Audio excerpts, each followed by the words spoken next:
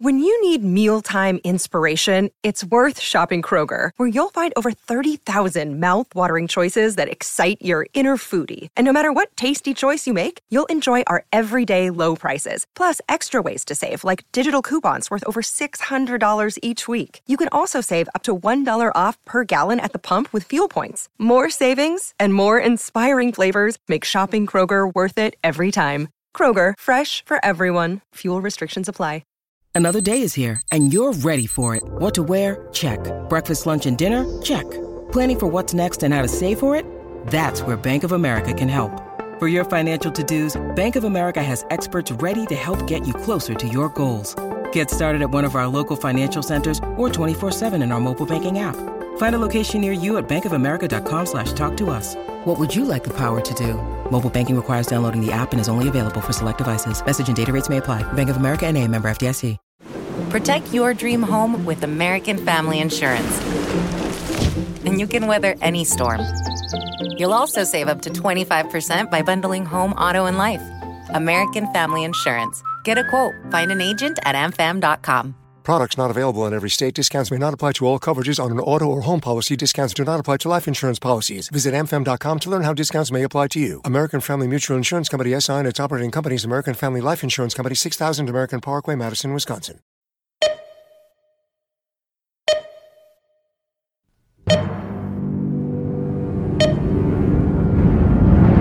Hey everybody, what's going on? Josh Wigler here with one last look back down the hidden access technical camouflage hideout known as Mrs. Davis here on Post Show Recaps. It is a fond farewell to Mrs. Davis Season 1. Of course, I am joined here by our esteemed panel as always, ripping into some Buffalo Wild Wings. Mike Bloom, Joe Garfine.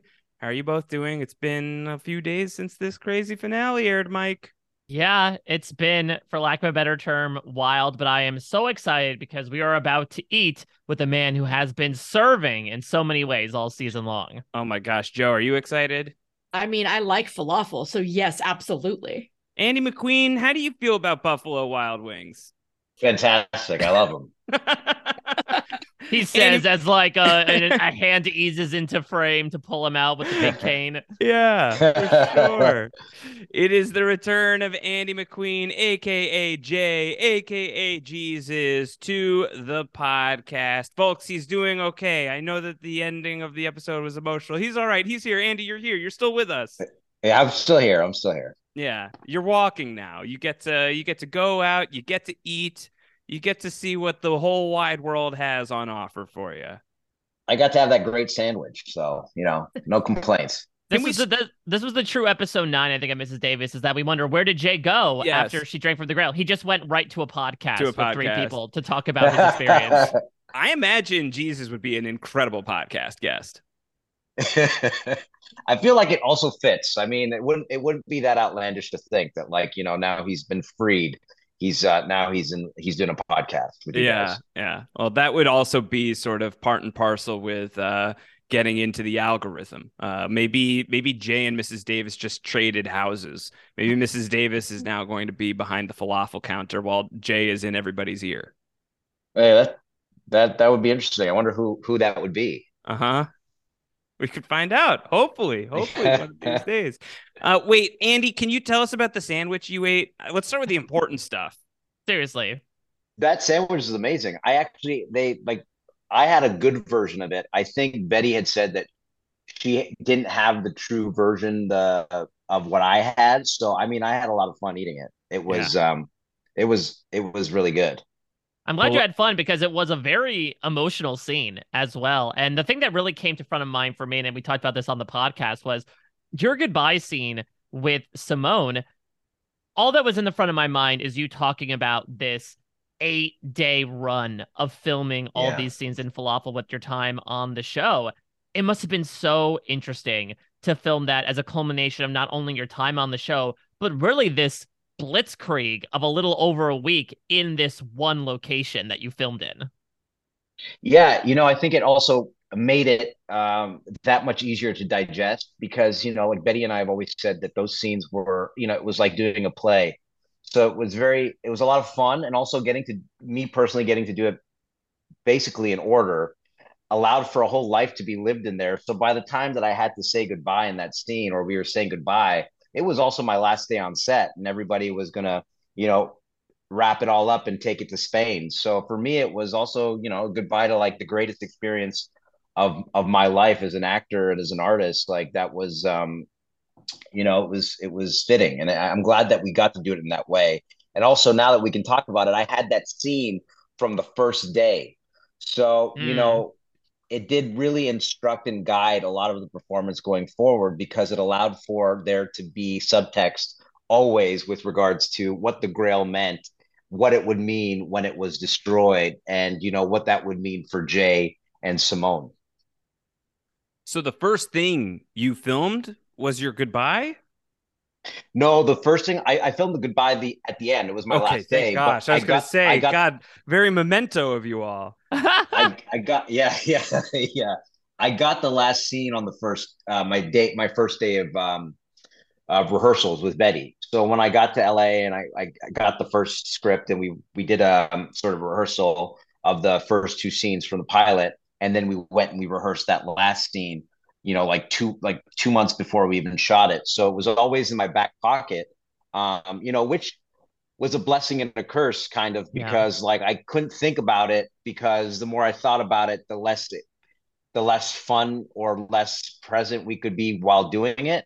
But having the idea of what it meant for Jay and Simone, really allowed for moments in the in the rest of the show to like make sense to me, and to what I was playing. And I think we talked about this briefly before, but every time Simone gets closer to the Grail, it's kind of like it's a sad moment for Jay, because it's not exactly what he wants, or he thinks he wants. So it was like a cool thing to play with those kinds of opposites going into those scenes. Yeah, Yeah, for and I sure. think something that you also got to have some fun with in that last episode as well is finally you get to meet another main character. As much as I joked about, hey, do you know I what Jake know. McDordan looks like? You did, and you got to talk with him. So was that Yeah. also a like final day shooting process? What was it like for the third character to enter this play, to enter this set of falafel? It was a lot of fun, because I love Jake, and so we hadn't gotten to work together. But there was a show that he was on when I was young, when we were all young, called Greek, and I really love Greek, and I really love him as an actor and as a person. So we were just improvising off the top there, and it was a lot of fun, because it was kind of like we had come to this place where we both understood our characters so well, and understood within the confines of like the 8 episodes that we got, like how would they interact with one another. There was one moment where I wish looking back at it that I could have played differently with Jake, which was saying sorry for the lightning strike in Excalibur. And I always think about it. I'm like, oh, that could have been a moment, but we got hashtag blessed thanks to Jake, and we got to play and riff on that. So that was great. Yeah. Did you get the finale script after you were done filming, or later, because you had already left? Obviously, you filmed your scenes in the diner, and then you weren't in the final episode, uh, essentially. Did you get the Yeah. script? Yeah, I got all of them. I, Okay. I was I was luckily I got all of the strips. I think I had eight. I had eight before as well. I think five was the one that I didn't. I got later on, because five was primarily what they shot in Spain. Right. Save for the scene at the beginning that we had to shoot, obviously before they left, which was the Jesus gets beat up. So that yeah. So luckily I did have them, but again, it was interesting because yeah, the Excalibur lightning scene where Jesus motherfucking Christ, like I wish it Mm-hmm. was, that's a moment where I'm like, oh, that could have been fun. But at the same time, what we got from it, the hashtag blessed, and that it was such a different moment for the two characters too. And then to be, I think Owen said it. It's so interesting that saying goodbye to two love interests in that scene, how it works so well, how it like they both are just scenes within scenes, but it's just by the 8th episode, it's so earned. It's so earned. and it's not unlikely. Or when you see Wiley and Jay together, it's also like a winning moment because you always wonder what that would look like. And often in shows, or whether there be a love triangle or whatever it may be, there's no animosity, which also is a cool thing to see. It's just two guys hanging out, and Simone comes in, and they both say their goodbyes in their own way.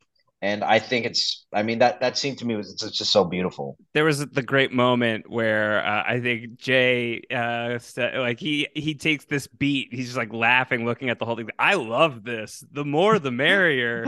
Yeah. It's just such a great moment. So obviously, Jay has this moment earlier in the season. This sort of really charged, almost too emotionally painful to contain, even for the Almighty. Of "I love everybody," right? Like that line earlier in the season. So it was really clearly in character that he would love Wiley as well. Was there any question in your mind of how to play that? Because anyone who passes through Falafel, Jay has to have some love for. No, there wasn't. I mean, like I think, like we had said before, and like you guys had also come to the conclusion. I think that Jay quite literally and honestly loves everyone. I think that that's what makes it work. I think given that the audition was the scene, one of the scenes was Simone says Wiley's back, and Jay says, "Oh yeah, how's he doing?" I feel like that's so indicative of going forward from episode one with regards to how we look at Jay. He's just honest to a fault, and again, like we said before, it's like how much Jesus is too much Jesus. But at the same time, it's what makes it all work. And I think at the end of the day, when it comes down to Simone, what we see is that she obviously in this specific instance holds such a special place in his heart for him, and obviously is the only one that can destroy the grill out of true love, which is pretty awesome. Yeah. You're talking about other presences in the diner. This show did a really immaculate job of wrapping up a lot of things, answering a lot of things. There are some lingering questions, and I wonder if you'd be able to sort of serve as the proxy here for the bosses that are behind the doors to get some answers on, because I am so curious. Episode 2, Simone goes to the diner, and there is this random guy cooking behind the stove. Do you have a sense as to who that guy is? Yeah, this was a question that was asked by a bunch of the listeners. Shout out to Jen, whose question was very similar. Who is the other guy in Jay's restaurant? I have my own theory. I think again, as the show, it's just fun to theorize. I always saw him as like the Prophet Muhammad. That was always my idea, was that the falafel shop was sort of a space for different believers, and I think that's how I always looked at it. It's never been implied. It doesn't say it in the script or anything, but that was just always my idea. Was he was just another person that people prayed to or looked to for guidance. That was just happened to be there. So sometimes people would show up at falafel and they wouldn't get Jay. Yeah, that's how I saw it. Or because it doesn't exist in any space or time. And I think also Jay says it episode 4, where she's like, "Why now for the king cake?" And he says, "Well, now doesn't really work the same way for me." Whether or not, I mean, we could go really deep with this and really think about it, but it's like it all just always made sense to me, being coming from obviously loving certain things in the past, that like that would just be a place where people came to pray or to eat. Or if you were a church that exists in a metaphysic universe where there's a stained glass window that has all the different emblems from religion on it. Just theoretically. Yeah. Oh my God. I mean, that's going back to what we were saying about that with that goodbye. Not saying that, like, that was just in the back of my head. Sometimes you read a script or you read a scene. We have to set this up for people. Yeah. Because we closed the last time we talked to you, Andy, asking you what's your favorite episode of Lost. And you implied, well, I can't answer because it's a spoiler for what's coming next. The answer to that question takes on heightened meaning because of when we are recording this podcast. It is May 23rd, 2023, 13 years ago today, Joe, what happened? A little show called Lost had a series finale after 6 years on the air, and it was the most magical, philosophical, deep, touching, rewarding episode of television ever made. And it is also one that we're going to spoil for anyone who hasn't seen it. So apologies about that, but you had 13 years. Yeah. Hey, listen, if you stumbled upon this and you're like, I like this Lindelof guy, let me check out some of his other works, go watch Lost. Go watch Lost. But 13 years ago, Christian Shepherd helps Jack Shepherd move on, to let go and move on to whatever is the next plane of existence. And Andy, that's your favorite episode of Lost and was something that you felt in your performance in Jay's goodbye with Simone. Yeah, it's so interesting because 13 years ago I was 22, giving away my age, but it was, a different understanding at 22 than now at 35. And also, at the same time, I think I hold that specific scene so near and dear to my heart because I feel like when you read scripts, sometimes you have ideas or feelings or emotions from other things that you've seen, and it sorts to make up parts of your being in terms of how you approach something. So I did see that, I did feel that I watched that scene so many times before going into, the goodbye of episode 8, just because like I just feel like that goodbye with Simone it has a similar resonance or, a similar feel, in my opinion. And so, going into it, I just watched it earlier today again. It's just one of those things where amazing. And I'm so happy. It's such a crazy thing. I mean, this is all a pinch me moment still that 13 years later, the show that we were talking about earlier, like had discussions about at all points and made other friends watch, like at 2 a.m, eating almonds at someone's house, watching like just continuing to go down the rabbit hole. It's such a cool thing to be talking about, these kinds of things now. And what Tara and Damon created in, the goodbye scene that already existed at the beginning is incredible to me. That like it's like I said, it's so earned, and it was like obviously opposite Betty, like just working with her, it was very easy to like get to those places because we had so much fun in there. And yeah, it's crazy. This is again, I can't believe this is 13 years to the day. That's wild. Kismet. I don't know if you.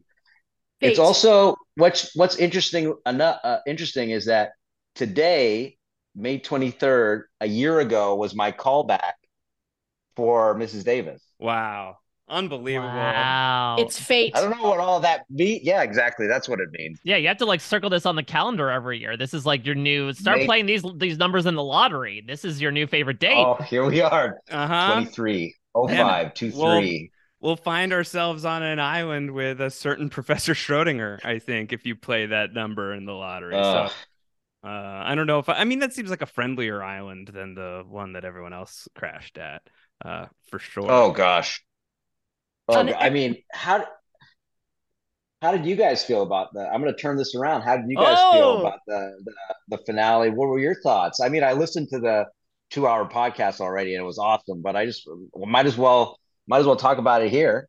Well, what I find so interesting is there has been a lot of discussion in our community that I still unabashedly love the finale, between all of the wildness that came with Buffalo Wild Wings to, again, my satisfaction with there being so many questions answered, so many natural resolutions for the characters. I thought your scene with Betty, alongside like her scene with Margot, might have been my favorite scenes in the entire series, with just how well done it was. A nice culmination of your relationship.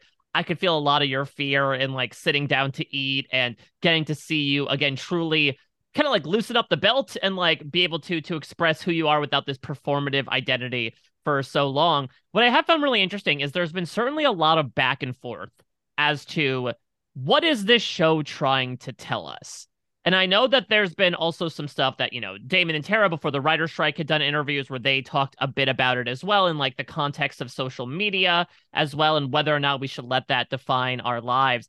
And I think what's incredibly appropriate for a show like this is that I've seen 50 different meanings from 50 different people as to what to take away from it in the week since the finale. This idea of some people are saying, well, they're saying that Mrs. Davis is a bad thing, that we shouldn't believe in this absolute higher power because that's what's going to, conscript us to having to rely only on them rather than independence. And some are saying, no, actually, it's saying that faith is actually pretty good because it's allowing you to do good things. And I think for me, the one thing I've sort of come around on with differing eyes from last week is whether or not to look at the decision Simone makes as a good thing, which I think is a hallmark of good writing, is like Mother Superior makes the point of, and you could argue it's the case with Jay as well, of like, these are all the things that this benevolent higher being was able to do for people. Is it worth it to remove that to serve, your own individual greater purpose? And so what I adore about the show is the fact that we have had a bunch of debates about this as a community over the past week, which I didn't even expect at first glance watching the episode. Yeah, and I think that's the beauty of it, is that it creates that conversation because it presents these ideas to you and it allows for you to interpret it any way that you want to, whether you be religious, whether, you believe in, anything. What you believe in is, it's up to you, and that faith is important. And again, like, I think always so indicative of all of it is when Mother Superior says, such is the strength of my faith. And, Simone repeats that to Jay. And it's this kind of like feeling for me. I mean, on a side note, I always felt like I was, again, like I said, like in this love story of like its own, in my own world, which I was. And like outside of it, there's this chaos going on. But at the end of the day, what it does is it creates these conversations for like, is technology bad? Is Mrs. Davis bad? I don't think so. Is faith bad? I don't think so. Like, everything is portrayed in such an honest light.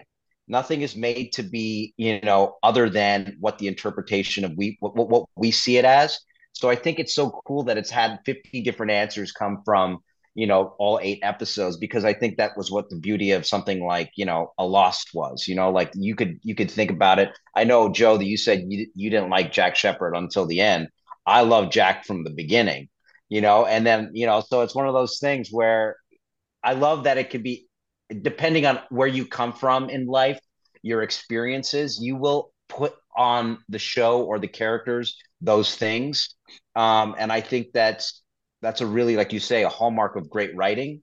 What Tara and Damon and the rest of the writers, shout out all the writers, have done, is like, it's phenomenal. And again, like I said, best experience of my life, because I love having these conversations. Why I love being back here, it's because we get to nerd out about all this stuff that I get to even like theorize, because I have theories, and then it's like, it's a lot of fun. Well, it's a really tricky thing to thread the needle of delivering closure while also keeping the door open a crack. I think the more I've thought about that final shot of the whole episode, of like, the windmill keeps tilting, because in whatever way we keep it spinning, whether you believe that Mrs. Davis is still whispering in somebody's ear, or because now the habit is so ingrained in somebody else, or whatever theory you've got about who's in the windmill at the end of the thing, or why is it still going, it doesn't really matter. The point is, it's still going.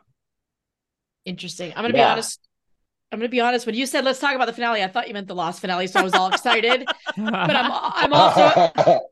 I'm also excited to talk about Mrs. Davis. Don't get me wrong. The finale, and see, I interpreted completely. Maybe I'm just somebody who watches too much sci-fi, and I am a Lostie at heart, but I'm like, oh, 100%. She did not turn off. There's someone else. It's not, there's no way its free will has not returned. It is being controlled. That's my interpretation. But on that note, when you read the script and now that you've seen the actual finale, what is your existential interpretation of where is Jay now? Interesting. Jay's in a better place. I feel like, I have an interpretation of it. I feel like, yeah, I feel like I know too much. And I also, in terms of where he could be, or what could possibly happen.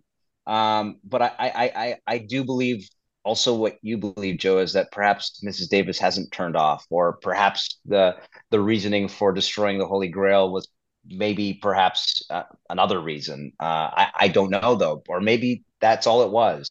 But I think that like just alone with that moment of the windmill turning just a tiny bit, it creates so much more conversation around like what possibly could happen, like, or what is happening after this, um, which I find, again, equally as exciting to just also think about the many different ideas that could follow.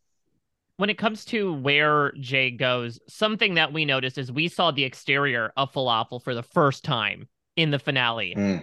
And I don't know what I expected, but I don't think I would have predicted a very like desolate, red tinged environment that Falafel is existing within. I mean, listen, it evokes an image to me, certainly that is a little hot for heaven, as we like to say on Lost. Did you discern any meaning from that, or is it just like a coincidental lighting choice on behalf of production? Not until you just said that. Now I'm thinking about it. So yeah, that's I don't know. I don't know what that could be, but that's interesting because I never actually thought about that specific color choice. Um, and yeah, it's so interesting. But I think just because I guess it's the idea that he's in between these worlds, because the cave also exists there as well. So that's interesting. I mean, interesting color choice for sure. And I think that also opens up so much more conversation about where falafel truly is. But I do think that the intention of it is still pure, and that's what's meant is that obviously it's in a good place, and Jay is obviously all the things that we see are true, and we're not trying to lead you astray with Yeah. that color choice. I think it was just a color choice. Well, I mean, I think you could also imagine like the like sort of thematic resonance of Jay is good and and Jay loves people and people are coming to Jay to eat, but Jay is like stuck in whether or not he knows it. And if he never goes outside, maybe he wouldn't see that he's like stuck in his own form of hell. That he is not able to get out of this place. The other thing that makes me really concerned now, talking it through, is okay, Grail's destroyed, Jay is free. He sets foot outside. He's like, oh no, can I get back in the falafel, please? Because it's He's all red locked skied out. out here, and this doesn't seem I right. mean, I mean, that would be interesting. I mean, what if he were like, what if that were the next, thing? Like, we can all imagine it from what it is. Obviously, it's been wrapped up really neatly, and so, and also we get that beautiful like last image. But also, what if Jay is free and roaming the world? What does that, or what if Mrs. Davis wanted? Who knows? Like, I don't know. You're But it's one of basically, those. go ahead, Sorry, sorry. Joe. I was gonna say you're basically No, go ahead. You're Richard Alpert getting on flight 316 off the island. You have no social security card. You got your first gray hair, and you are Yeah. immortal. You're immortal. Good luck finding a job.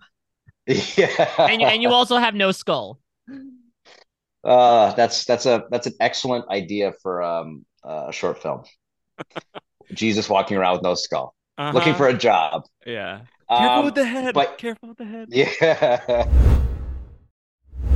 I have to bring something up from the listeners of this podcast and specifically the post show recaps patrons, the post show recaps patron Discord. On the podcast, when we recorded the finale, we talked about the Buffalo Wild Wings of it all, and this being such a shocking twist that how could you possibly predict it? How could you possibly even come close to predicting such a thing? And we even live Googled at the time, because we were a couple days before the rest of the world would see it, Mrs. Davis Buffalo Wild Wings. Even Mrs. Davis Buffalo Wild Wings Reddit, and nothing came up except for like somebody's LinkedIn that I didn't want to dox.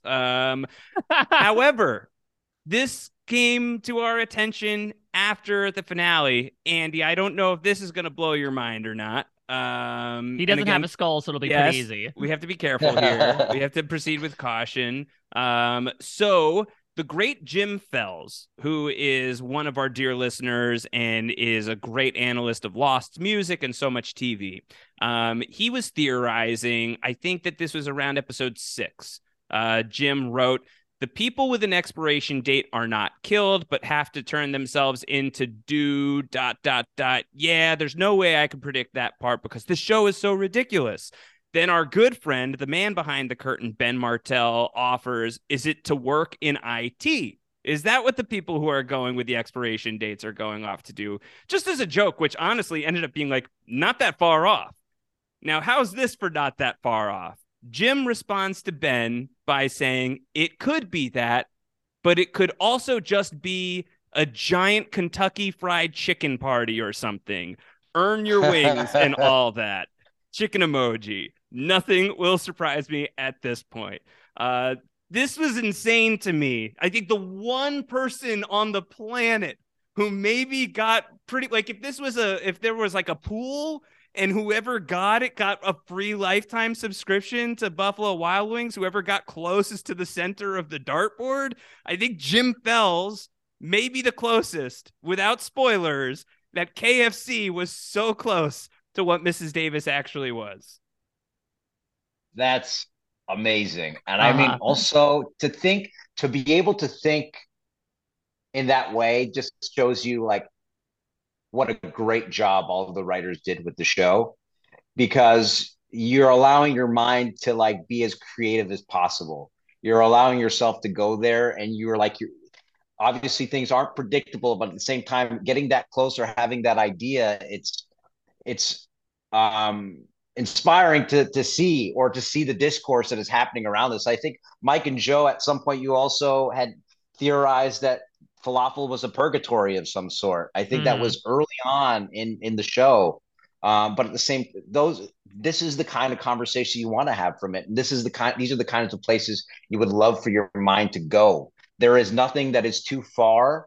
Everything is fair game. And I think thinking in that way, as opposed to the TV, sometimes that we watch that becomes so predictable, but because it's a phone level 10, you could always be on your phone, come back to it. Something like this requires your undivided attention, and you get to go down the rabbit hole. You get to have all of these fun ideas, and you get to be as outlandish as you want to be, and not be wrong, or told you're wrong, or told that your ideas are way too big. It's great. And I mean, again, the horse coming back at the end of it all too, is just what a beautiful moment with these little things that we get to, smile or chuckle at when we see it on the screen. Yeah, and I love getting to read some interviews after the fact. I believe Tara gave me an interview with, I think, Sci-Fi Wire, where she had said that, like, yeah, we always thought it would be really funny, but we kind of used it as a placeholder for a long time because we thought there's no way Buffalo Wild Wings would go along with this. But I mean, any publicity is good publicity nowadays. And so they were able to finally capitalize on the joke, and the company approved. And not only that, they said, yeah, well, we could put the big ass logo in it as well, which led to this incredible reveal. So I love finding out that story now that all is said and done about how they were able to actually pull this off, and that it wasn't the cards from the beginning, but it was sort of a prayer they were throwing out there, and that, Hail Mary ended up paying off in the end. Yeah. Yeah. Oh my God. It's such a good reveal. And I'm so glad that, that's what it was, that, it was something as outlandish and as great as that idea. Yeah. Well, I think thematically, the idea that we are all at the mercy of a fast food app feels like tragically on point. And then I think the way in which you can then engender some sympathy for the fast food app, that you could hold both of those ideas in the same hand, I think is one of the things that I'm still, poor choice of words, chewing on coming out of the finale, is like this idea of like, oh God, we're doomed. We're at the mercy of McDonald's. We're at the mercy of KFC. Like, oh no, we've got no shot. But then when I think Mrs. Davis is, that conversation that she has with Simone towards the end, and the conversation that Simone has with Joy, I think really speaks to the idea of like, but you're just an algorithm. You're just doing what you were made to do in the same way that any of us are doing what we were made to do too. So like, I feel like this balance that you end up getting, the other show that I'm talking about a ton right now and is also ramping down is Succession, and Succession's magic trick of, God, how am I feeling so bad for these people who are just like wiping their butts with the world? How is this possible? And yet, like, I do think that this is just such a testament to brilliant writing and the capacity that a person has to, when angled in the right direction at something, to, even if that's not my life, or like that's as far away from my values as possible, to see the humanity even in an algorithm, I think, is something that you wind up with at the end. Even a fast food app deserves some love at the end of the day. And it's so great because of also Simone's reaction to that, to Joy telling her what it is. It's like we as an audience get to see or feel the same reaction and feel, just in the same as in the same shoes as Simone finding it out. Like it's just so well done. So It's so dumb. exactly. It's an incredible Yeah. line representing the show in so many joyous ways. Another lingering question. This comes from the aforementioned Ben Behind the Curtain. Let's go back to episode 4 here, where we see, we as an audience, I think, are led to look at Jay in a different light, perhaps a bit red tinted with the king cake of it all, as we find out, okay, Jay wants Simone to get this cake, deliver it to the Pope. Her feelings ebb back and forth upon finding out about Clara and her relationship with Jay, as well as the people that had been sent out to do this beforehand. What was your interpretation? Like, was this truly in the moment he wants to make good with the Pope for essentially giving him the cold shoulder before? Was there a greater, more coincidental purpose to it than that?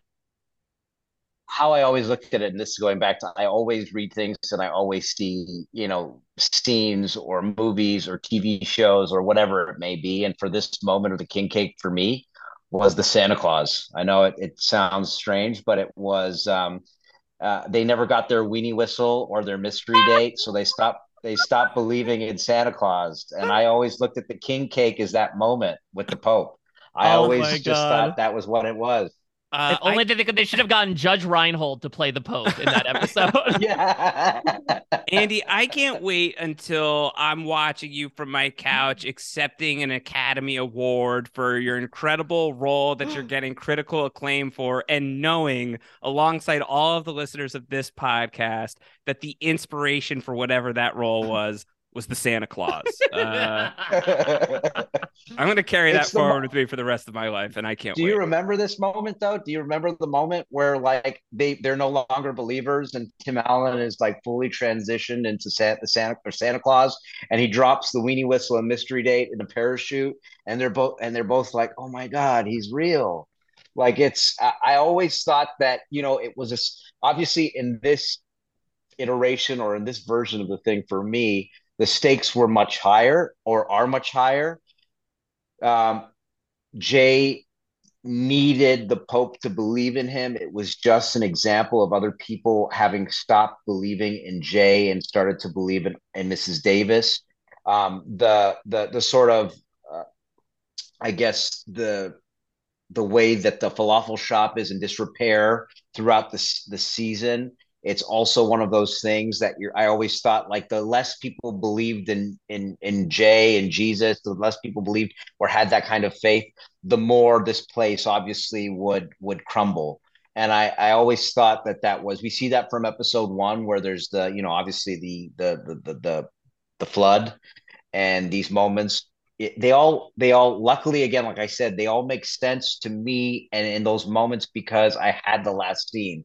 So the idea of like hiding that it was Mrs. Davis in the chit, and also the second scene in the first episode where he's like, don't go up against her. I always thought that, like, personally, I'm so glad that I had the information because it allowed for there to be depth or more to play with in those moments. But yeah, I think, for, like, again, like we all say, it's where we turn or we move and we're like kind of like unsure. In my opinion, I always obviously saw Jay as like this obviously this he's honest in what he's doing, and I thought that the king cake was such a sad moment because it was like she's close to the grail, she almost has it, and he's like, just please, just do this one last thing for me, because maybe if this one works out, like I can start back from there, building that foundation. But and then in 5 we see obviously the turn, and it's obviously with the limited scenes that Jay has in the series.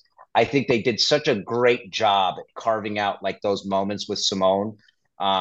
and then that final payoff with Wiley in the scene, it works as its own thing. Yeah, and I think that's a really interesting pairing in that if you're comparing both Jay and Mrs. Davis in the Scott Calvin-esque position of, okay, we need to make everyone believe, the series ends with you about halfway through the episode moving on and Mrs. Davis in the end of the episode doing so as well. And I think that, again, is an interesting statement on technology versus faith, that maybe one of those other messages you could interpret from the show is like, well, who needs either one of them, in a manner of speaking? Mm-hmm.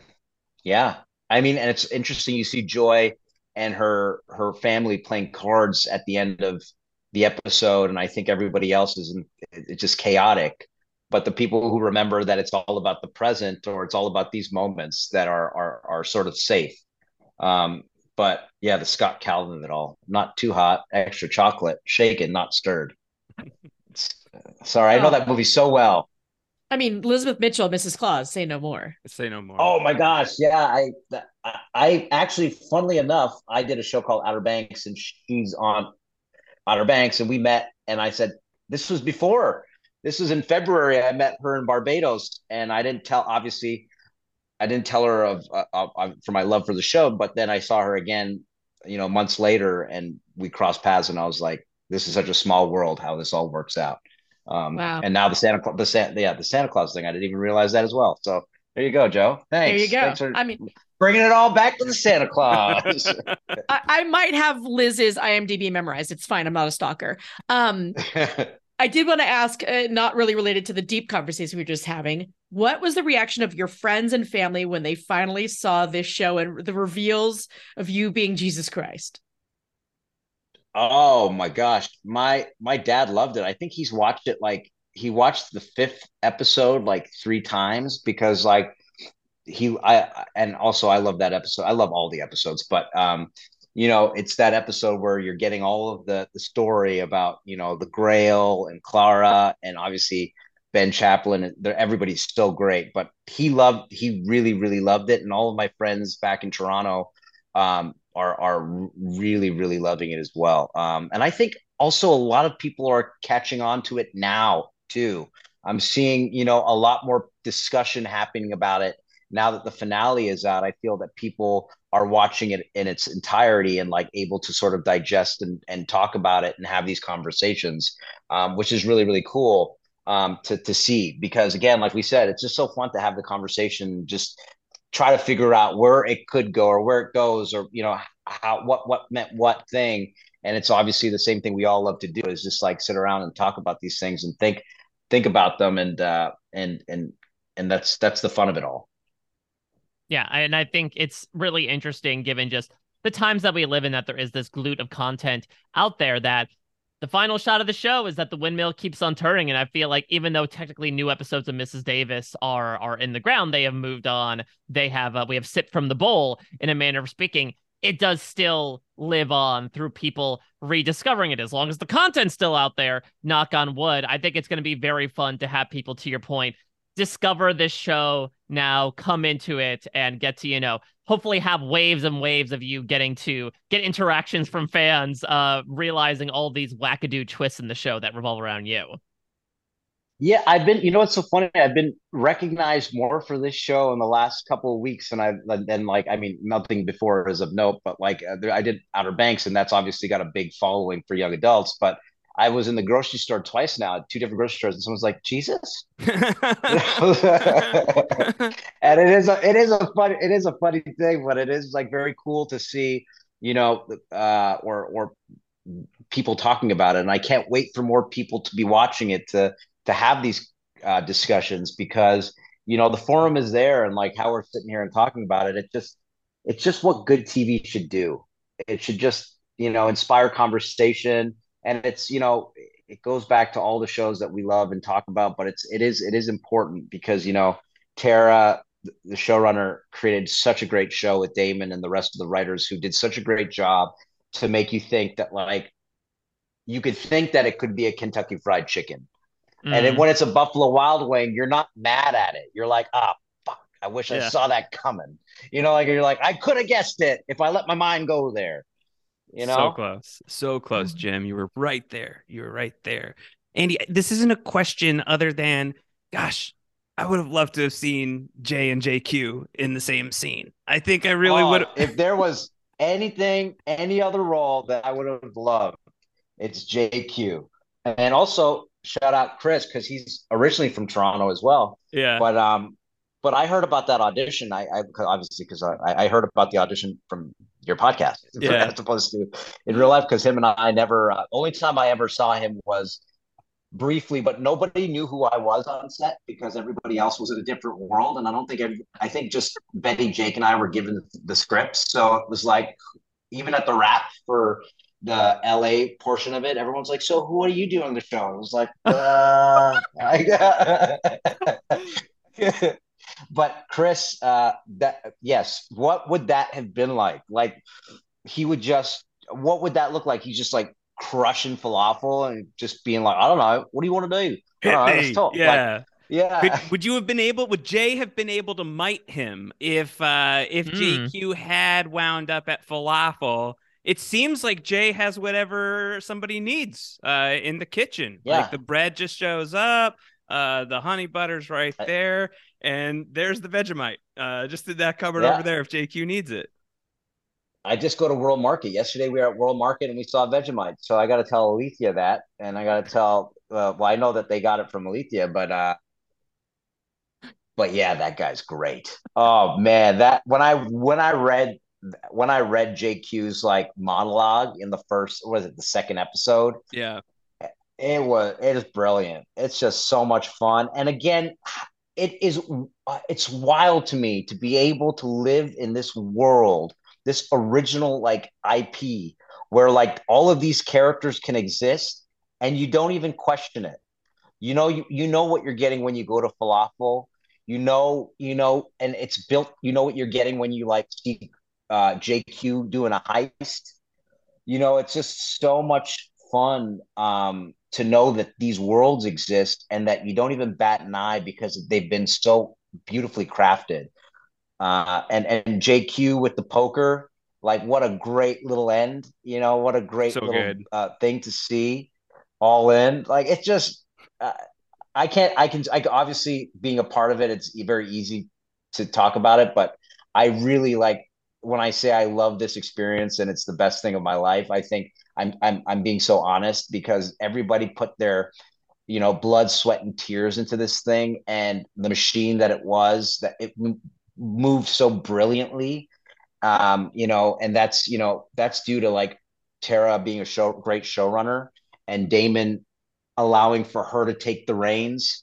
And I think that is again just creates this beautiful chemistry and obviously what we see on the screen, which is just a lot of fun. JQ or otherwise, is there a scene from the season that you wish you got to be a fly on the wall for, considering all the highfalutin stunts and places we got to go over the course of this season? Oh, interesting. A fly on the wall for okay. Well, let me think. I really think about it. Or a constipator on the I really wall, as want. it I were. really would have wanted to see. I really that came to mind. But I think I really would have wanted to see Shore as Mary in the cave. Like I would have loved Mm. to be a fly on the cave wall for that, just to see how that went. Because again, like having that scene before they shot it, like it was obviously the mythology that is given in that moment. It's just so beautiful, and like also the way, because I saw an earlier version with lock cut, but it wasn't sound mixed. So watching it and hearing it sound mixed was a religious experience. It was just so beautiful. Other than that, though, I'd also say JQ's monologue when we're looking for you, Nam. That was hilarious. Oh man. A couple of other ones we have from the listenership. Oh, the great Brendan Fitzpatrick had written in and asked, "What's everybody's favorite sauce at Buffalo Wild Wings?" I'm not equipped to answer it specifically, Buffalo Wild Wings, but maybe around the horn. Do we all hot sauce people? What's your favorite sauce, Andy? It doesn't have to be hot sauce, does it? It just has to be Sure, a wing just sauce. flavor. Let's just do sauce or Honey wing garlic. flavor. Honey Honey garlic. garlic. Yeah. Honey garlic. Interesting. Yeah, that's good. Ranch. I'm ranch all the way. Yeah. Ranch. Yeah. Don't shoot Interesting. the ranch. Well, Yeah. I'm definitely allergic to pepper, so I can't have spice. So I eat bland. Why I eat bland wings, so I just dip them in ranch. Yeah. Gotcha. I go for like a garlic parmesan personally, and I want like Nice. the give me the dry wings. Whoa. I don't want my hands to be coated. I feel Yeah, like fair that's enough. my I'm too OCD for that type of stuff. So yeah, I give me like a nice dry rub on a wing, and I'll Mm. gobble it down. Josh, Yeah, Josh. yeah, I'm like one of those really gross people who like you could not give me enough sides of blue cheese with my wings, and I know that's polarizing. I like it. I know it's No, that's polarizing. fair. Yeah, I mean they give them to you for a reason. I got trained young. What do you want? There's people out there who are like blue cheese is for birds. I'm like, well, flap flap, because I'm flying with them. I am. So that's from Fitzy. Fitzy also asked, this is more general for all of us, I think, with our interpretations. Brendan asked, just to clear it up, the pictures that Celeste had of Monty had to have been taken between when he, quote unquote, died on stage and his funeral a few days later, right? Andy, did you have any thoughts on Mrs. Davis's lie about Monty? Any theorizing that you had around David Arquette's character? I mean, that Yeah. ends up getting tied up pretty neatly. And considering very tragically. also there are some Jesus connections there as well, right? Considering like him sort of being in his own tomb in a manner of speaking, but not disappearing after 3 days. Yeah, yeah. You mean what's interesting about, did you think the lie about him being alive or dead? Yeah. Interesting. I don't know what I feel about that. What do you guys feel about that? Mrs. Davis needed Simone, so she went to great lengths to manipulate. That's what I think. And I don't think that because Mrs. Davis is not a human being, there wasn't much thought given to how it would make Celeste how it would make Simone feel. Or Celeste. Yeah. Or Celeste, yeah, considering that the thing we find out in the finale is that Monty had been working in cohorts with Mrs. Davis, and Mrs. Davis was probably the one to recommend, like, yeah, you humans don't need to breathe that much, so you could stay in that piano for as long as you need to. I don't know. It's really cool in hindsight. I forget which one of you said this on the podcast, but the field of pianos takes on a whole new meaning. Yeah, I think Joe said that, right? Yeah. Yes, Yeah. yes. Yeah, it really does. What lot a of people, beautiful scene. a lot of people are really excited about the rewatch here, and a lot of people in our fandom talking about like, I can't wait to go and watch this again now, knowing all the answers that we get out of the finale. Andy, is there one, since you knew the full scope of the thing, that as you were watching it, you're like, oh, that's particularly clever, like this thing that's baked in based on how the script is going to flip by the end? I mean, the one thing obviously on my end was the little Jesus things that Simone said in the first episode were like, Jesus, you're so intense. And like right after it's the Dolly Parton, if you're praying to like all the little, like, check this out, like the little Easter eggs. I love those. And but yeah, I think those are all, that one specifically, because if you go back and you rewatch it, you're like, oh, it was right there in front of us the whole time. Yeah. How about you guys? Anything that you saw that it came back around?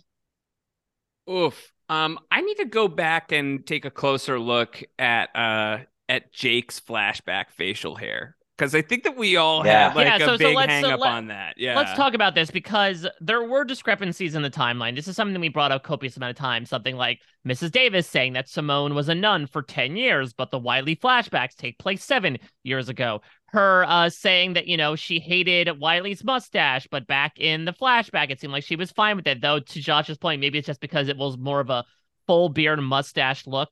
I think some people have attributed these inconsistencies to more bugs than features of just like, yeah, there's nothing about inconsistent narrators or multiple universes or anything. Just like some things got thrown in there to be bumps along the road. Andy, did you have any other interpretation of like some of the ticky-tack of timeline stuff not working out in a way? I like that idea of the deja vu and the glitch in the matrix. That makes a lot of sense. I think also, Wiley's mustache is different in the present day. It's like more of like a handlebar, right? Is that what we're seeing? Yeah. And And I remember you guys theorizing this too, because you started to do, I think, Mike, you started to do math on this. And you're like, okay, 1 year, if he's in falafel, it's 3 hours, and we're gonna Always do dangerous when we like, math on the podcast. yeah, it's a beautiful mind. Yeah, I never actually paid too much attention to those things, but I do know that you said that they were there. I'd have to go back and look at it because I feel like, you know, if we look at it closely, I think they really timed it out to make it make sense. But I'd have to look back at those specific times and see, like, because you say 7 years ago, she was in the falafel, right? That was when she met him, Yeah. Jay in the falafel. But Wiley was on the bull. Yeah, I got to look back at that too. Yeah. Yeah. Um, Gosh, well, Andy, we could have you here forever, and I know that time works differently in falafel, but it does work the same as everywhere else in a podcast. So we will begin the process of releasing you. Joe, do you've got anything, any last licks here talking to Andy? I did want to ask one question, which is that did you talk about Lost with Damon Lindelof at any point? Never. Oh, I did. Oh, so I respectful. did walk in. I did walk into the first day of meeting in person, Damon and Tara into the office, and the plane's seats were Yep. in the office. I never said anything about it though. I've never talked to him. Actually, no. Actually, I think I did send him the Jack and Christian scene. Yeah. And said I was watching it. That's about. I never really talked about it much more than that. But now with all of this being, I'm going to go back and watch it all again. It's been Well, 13 do I have a years. podcast for you? yeah. If you want to sink your time into 300 hours of Lost content, including an 8-hour podcast about the very episode that's celebrating its anniversary today, we've got something for you. Just if you're bored, Well, I feel like I just inserted myself into it, but I mean, I would be down to do that at one point or the other. Yeah, we'll send you a link. My wife has never seen it. That's So- amazing. That's So gonna be that's very fun. and that's Yeah. a fantastic way to, I think, like, get to see the show. Obviously, you come in from different points in your life and like you gain renewed purpose for so many different characters and plot lines, but it's also really great to like sit alongside somebody and get to see a journey through new eyes for the first time. I think we watched to the episode for the right when I had gotten this job. I think we had watched to the episode where John Locke wheels back out from the desk, and I think it was an incredible moment for her. So I'm gonna keep watching it with her, and yeah, and then I'm gonna listen to your podcast too. Yeah, she shouldn't listen until she's done. You Yeah. spoil the whole no. thing. Fair Spoil it enough. all. She's had 13 years, so Yeah. it's her fault. That's true. That's true. Mike, you got anything else for Andy? No, I mean, I just wanted to thank you profusely. This is something that we are not used to doing. We are the ones that typically throw out our own thoughts into like the ether, and we are grateful to have the listeners that we do respond back. But I cannot say how rare it is to have not only someone who is actively involved in this thing that we love, be able to engage in our content, but be able to come on and engage with us as well. It is so incredibly fulfilling. I feel like we have downed an entire king cake over the course of this podcast, getting So to talk dry. with I you. need a sip of water. Yes, the mystery Exactly. date weenie whistle. Yes, exactly. Also, on a side note, Tara and her husband are big Survivor fans. So if ever that time comes, oh there's invited to Mr. Bloom's DMs. my God. Yeah. So just thank you again for thank you. not only for what you brought here, but just for everything you were able to bring on screen as well. It's a weighty show. It is a unique show in that it is simultaneously so dumb, as Simone says, but so incredibly deep that so many people have walked away, yourself included, with so many different meditations on life because of it. So thank you for offering your body, your blood, and today your mind to the podcast. Thanks, guys. Thanks, Mike. Andy, I asked Mike and Joe if they've got anything else. You got anything else? You have anything you want to say about Mrs. Davis before you close this thing out?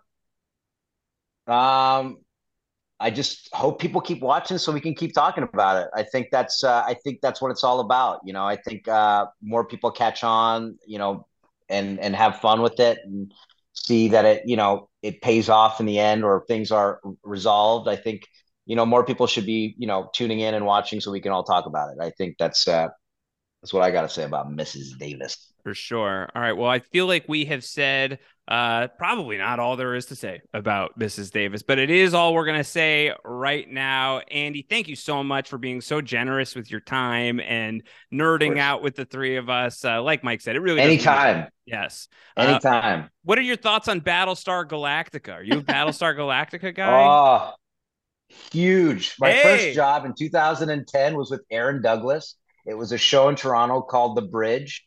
No spoilers. Careful, Mike has not seen the show. I haven't seen it. That's our next project, is that Josh and I are doing a rewatch / first watch of BSG. I've seen it all. We could talk. Get me on here. Get me on here. Yes, let's do it.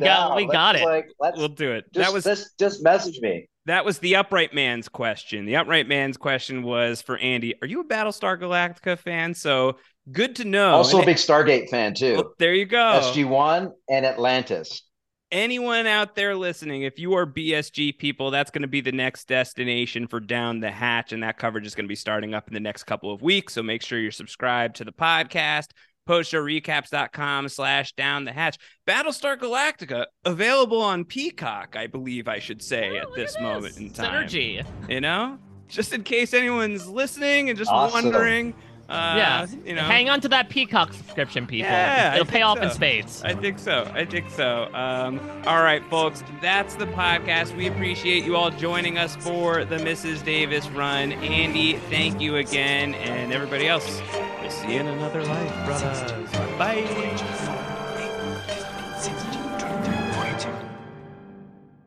Sick of being upsold at gyms? My guy, you're currently a base member. For $90 more, I can upgrade you to our Shred membership. For $130 more, you'll be a Swole member. And for just $300 more, you'll reach Sweat Platinum. At Planet Fitness, you'll get energy without the upsell. Never pushy, always free fitness training and equipment for every workout. It's fitness that fits your budget. Join Planet Fitness for just $1 down and $10 a month. Cancel anytime. Deal ends Friday, May 10th. See Home Club for details. Grand Canyon University makes earning your degree possible with over 130 academic programs for traditional campus students, with more than 80 bachelor's programs offered online.